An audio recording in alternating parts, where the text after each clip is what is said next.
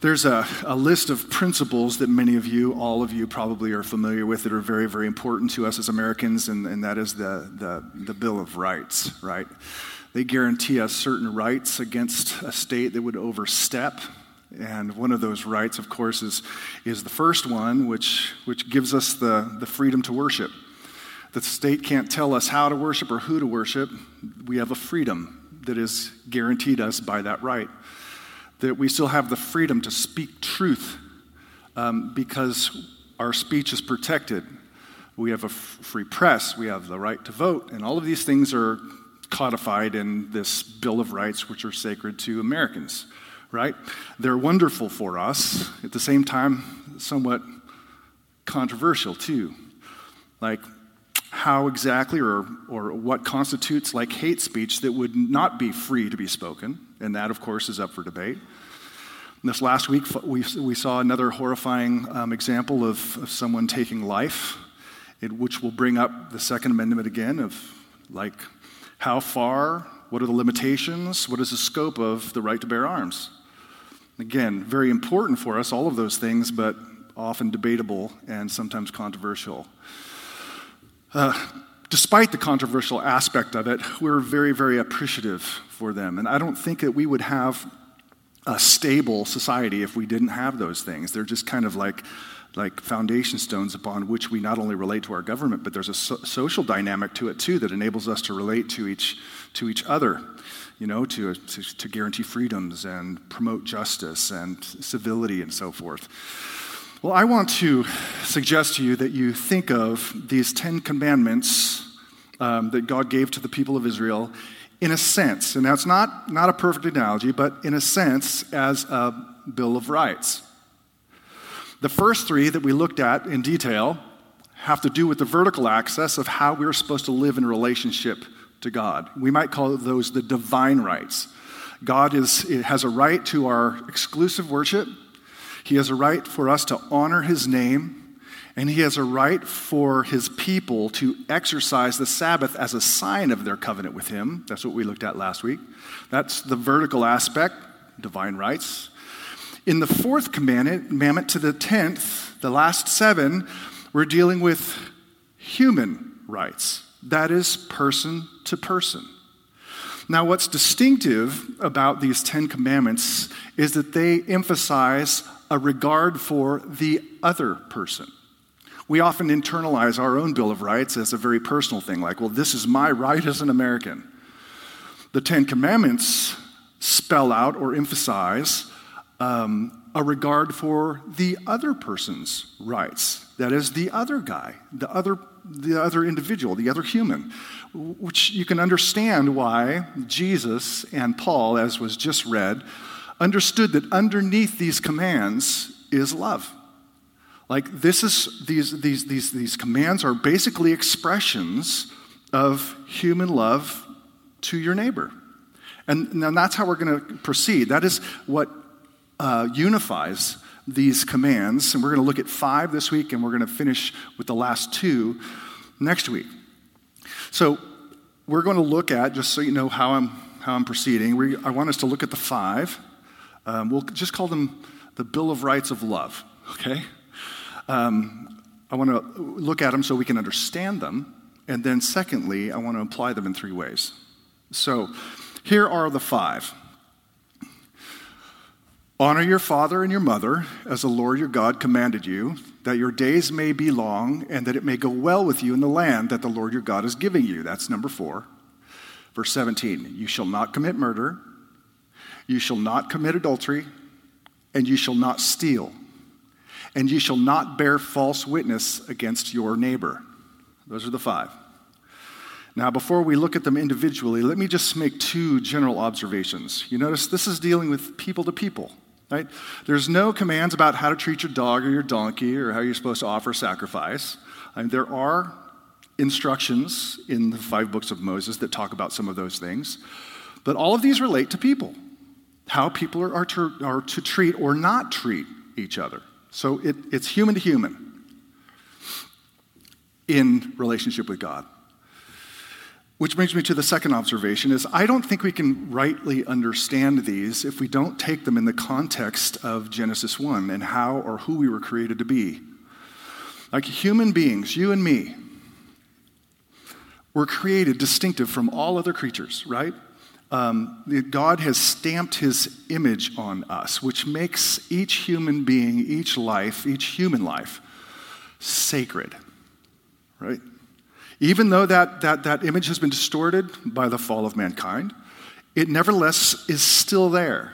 And I believe that is underneath these commands about how humans are to treat humans because human life is sacred. And I'll come back to that in a moment. That's the second observation. So with that said, let's take these apart individually. They may seem straightforward, but I find that sometimes people lack clarity on certain things. So just so we're all on the same page. The first one has to do with your father and mother. We might call this the right of respect for parents. Honor your father and your mother.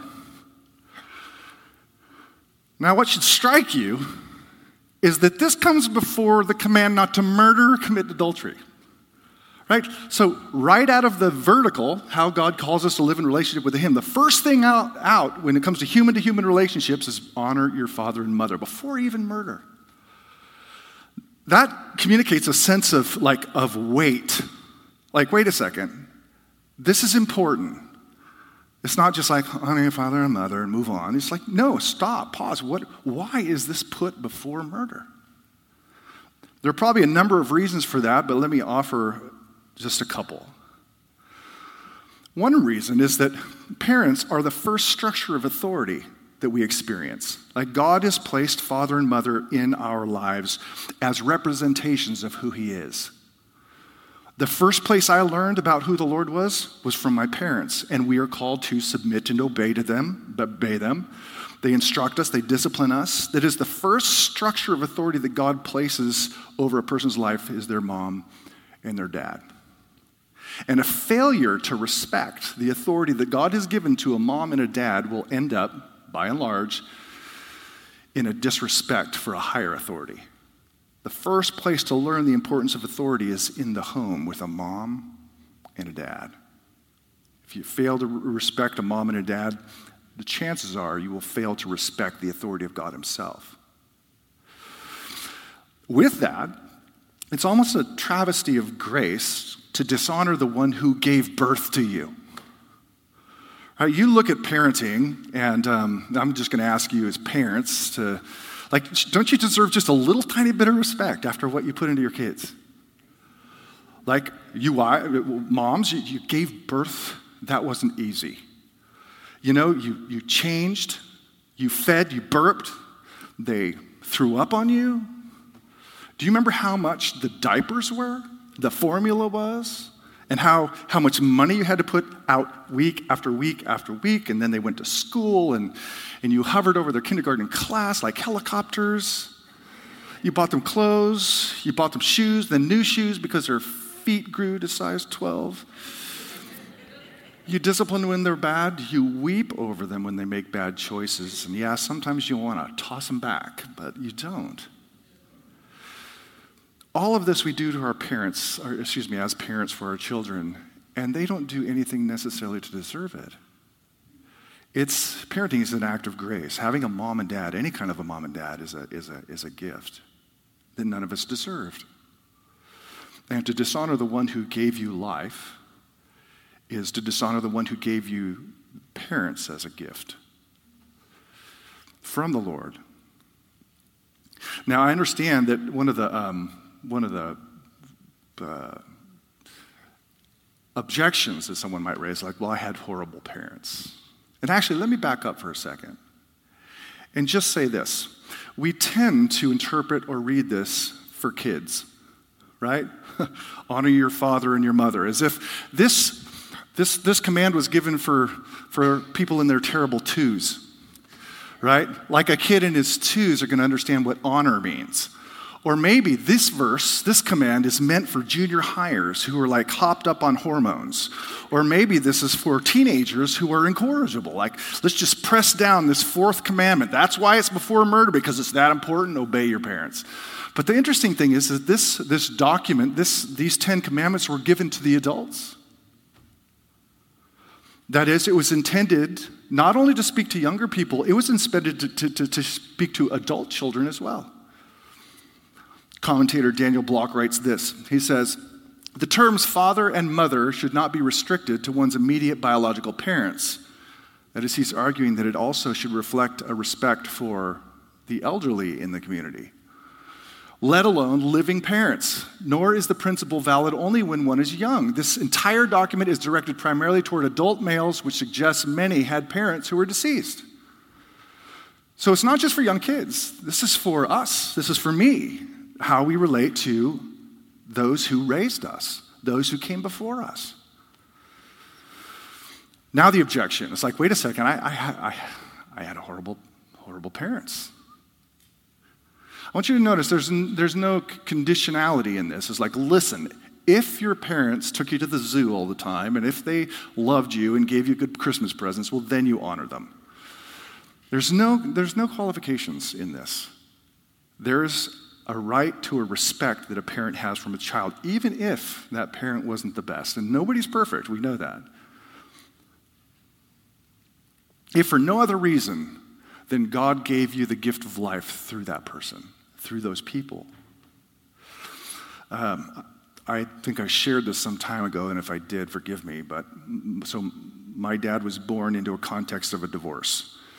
And his mother didn't want to have to deal with the burden of raising him, so she shipped him off at 2 years old to a relative.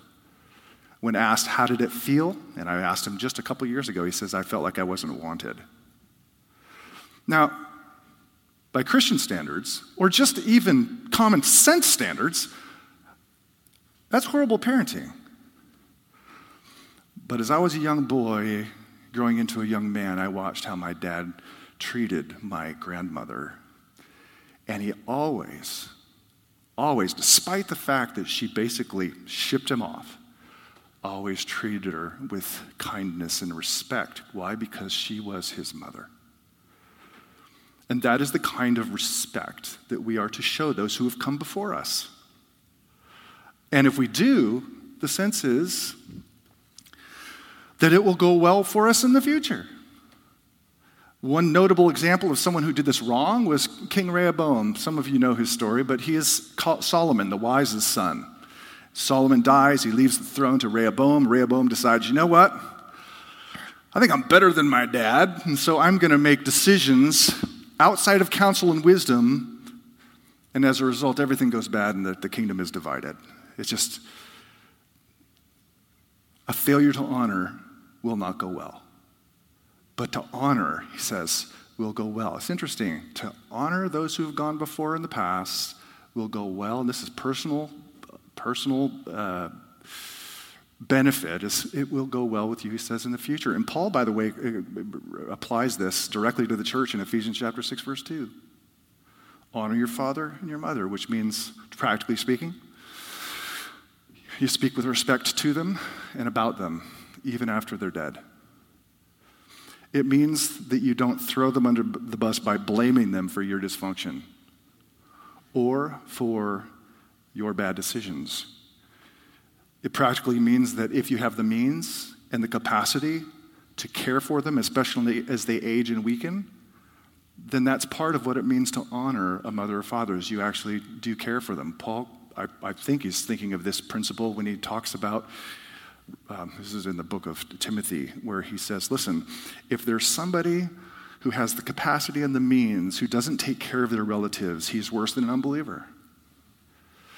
This is part of the path of love, is to show respect to your parents. And I think that applies to all of us. I mean, it probably digs in a little bit. That's number one. Number two, the right to life. You shall not murder. Now, I realize for most people this is straightforward, and maybe you understand this, but maybe not, because I've met people who are confused. It's like, so you can't kill. And they think, well, then you can't be a law enforcement officer, you can't be a soldier in the battlefield, and that simply is not the case. Killing and murder are two different things. Killing is a broad term. Murder is a more specific term. Within the book of Deuteronomy, where these are found, there are offenses that are capital offenses. That is, they are punishable by death. It is a justified killing. The New Testament reaffirms the same thing on the part of the state. Romans chapter 13 doesn't bear the sword in vain. There is a time, there is a justified killing, either with a badge, under certain circumstances, or out on the battlefield. So what's being prohibited here is not killing in general. Like I said, I realize this is touching on moral issues that are controversial in our time.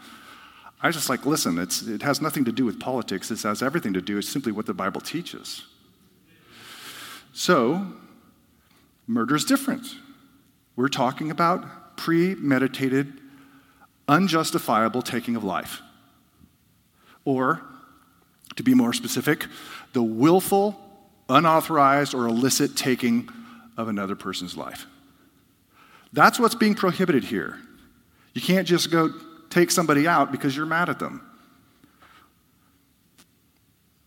Why? Because on each human life is stamped the sacred stamp of the image of God. That's why we as Christians and the Jewish people before us held such high regard for human life. Because we are unlike every other creature. We bear his mark. He owns us. He has the copyright to your body and soul. So we treat people as sacred. We treat their life as sacred. And let me just say, that extends to male, female, slave or free, the immigrant, as well as the citizen, the elderly, as well as the unborn. If I understand Exodus 21, 22 through 23 correctly, then the unborn life is human life, and therefore to be treated as sacred. So that's part of how we promote and live out love, is we maintain that human life is sacred. And to love another human's life is actually not only to love them, but to love God too. But that's number 2, the right to life. Third, deals with marriage, the right to fidelity in marriage, and you shall not commit adultery. Why is this so important? As I thought about these this morning between services, I was like, this just really hits to the core of our society. It really does. Like that he includes the sacredness of the covenant of marriage within these 10 is pretty astounding. Why is marriage so important that we should treat it as sacred? Well, many reasons, but 2 in particular, a theological and a social. On the theological side, God has given us marriage, like a covenant between man and woman till death do they part, as a little microcosm, as a little living picture that we can see and touch and smell of God's love for his people. Like that is the pattern. It's Ephesians 5. Husbands, love your wives as Christ loved his bride, the church. So it communicates something about God's relationship with his people. And so where we break it apart, and adultery is a frontal assault on the institution and the covenant of marriage. Most don't last as a result of it. Some do, because God is gracious and God is merciful and God can do a work. But it's a frontal assault on this portrait of God's love for his people and a people's exclusive worship of God. So to assault it is like throwing manure on a painting. Which means in the positive, as a community of believers in covenant with God, we should have like a sacred respect for our own marriages. It's a holy thing. And guard ourselves against anything that would seek to undo it, especially wandering eyes. And also the relationships of married people around us. It's like, no, I want to preserve, protect, encourage because it's that important. That's one of the ways that we love one another. We love our neighbor, as we are in huge support for marriages, right? The second reason is a social reason, is that, the marriage is basic building block of society, right? Basic building block of society.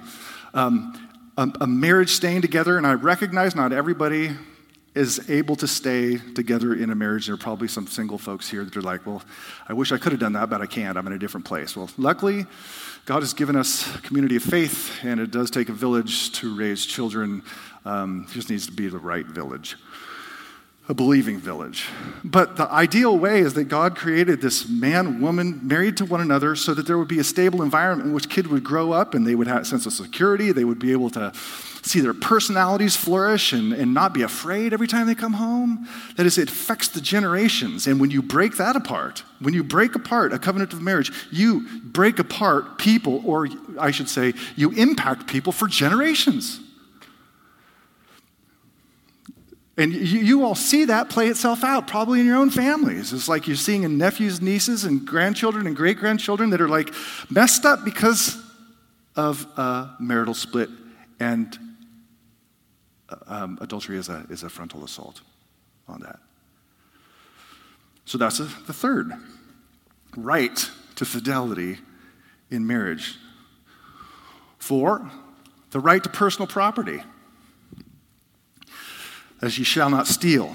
You are supposed to respect the fact that God gave somebody something to own. It's theirs, it's not yours. God's passionate about personal property. You know that? I mean, he gave inheritance to his people. He gave them land. He gave them real estate. And he divvied it out according to his own sovereign will. This is going to be yours. This is your real estate. And it's to be held in perpetuity from generation to generation. If you sell it, you'll eventually get it back because it's that important. And to take something that's not been given to you is a violation of our human dignity and our nobility. I'd be willing to say that almost everybody in here, if you're over the age of 20, have had something ripped off from you. I mean, we do live in Fairfield, you know. I don't mean that as entirely negative. It's kind of tongue-in-cheek, but I think I shared this too years and years ago. Is like... within our time here, first in Sassoon and here Fairfield, we've had people break into our home twice.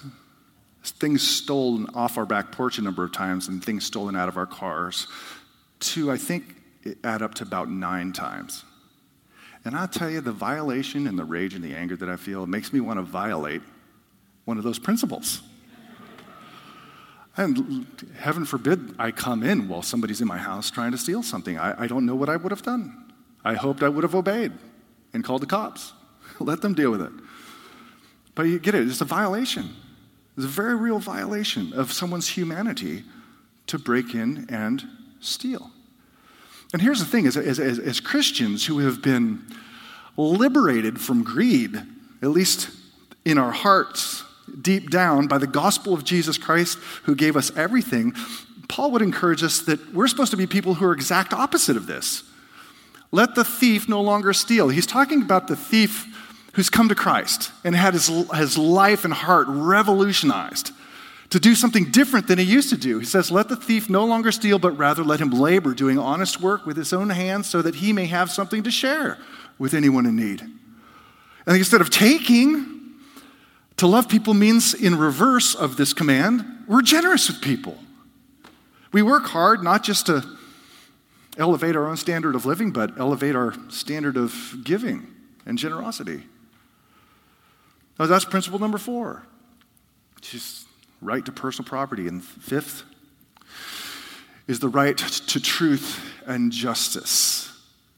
You shall not bear false witness against your neighbor. Now, this kind of envisions a court of law where a person is being judged based upon witnesses as to whether he's guilty or innocent. It's like, don't bear false witness. Don't say false things because justice hangs in the balance.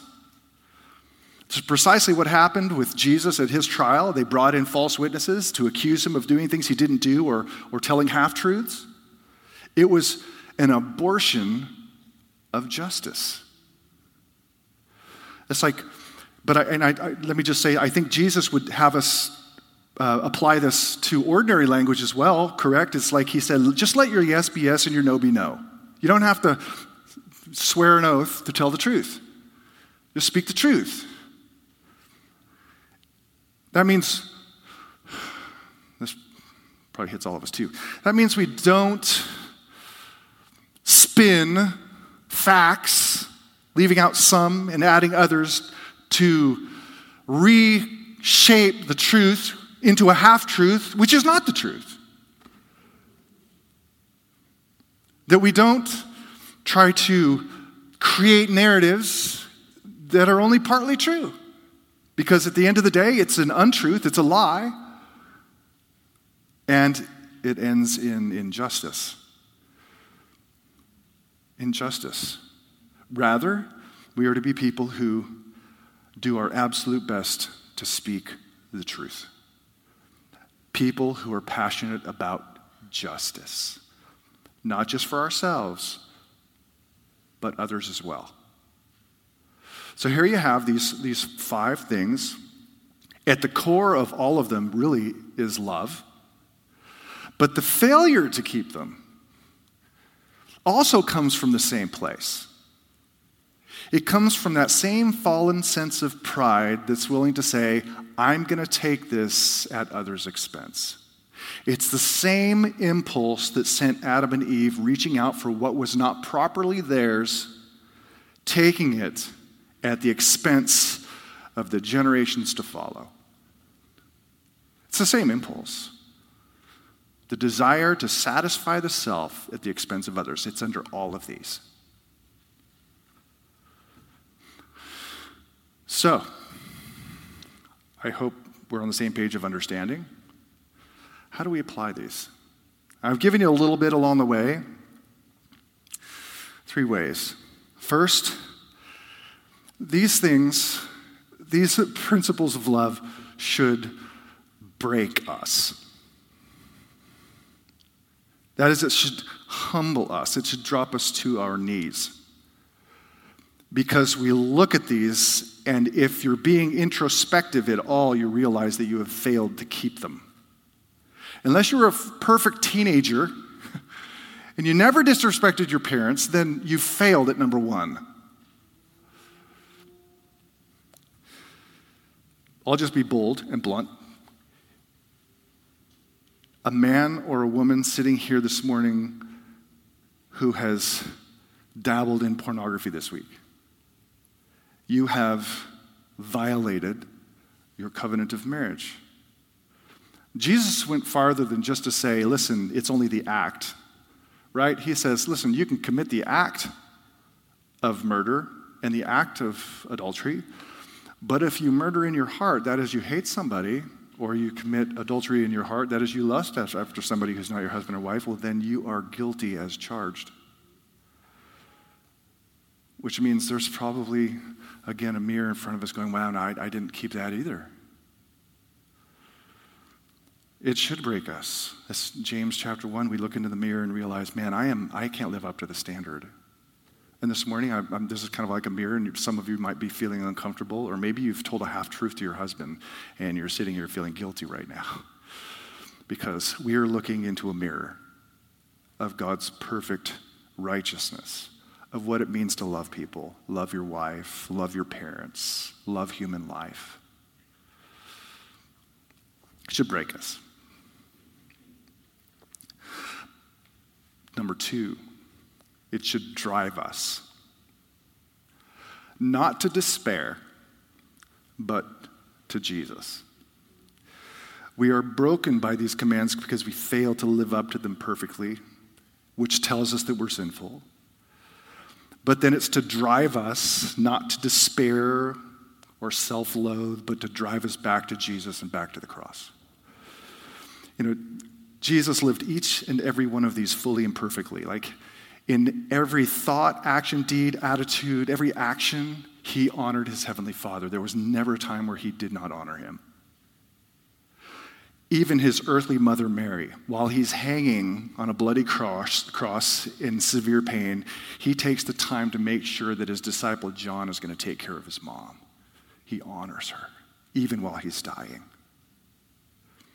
That he never committed murder in his heart, or certainly not in his action, but became the willing target of murder to atone for our sins so that we might have life, the opposite of murder.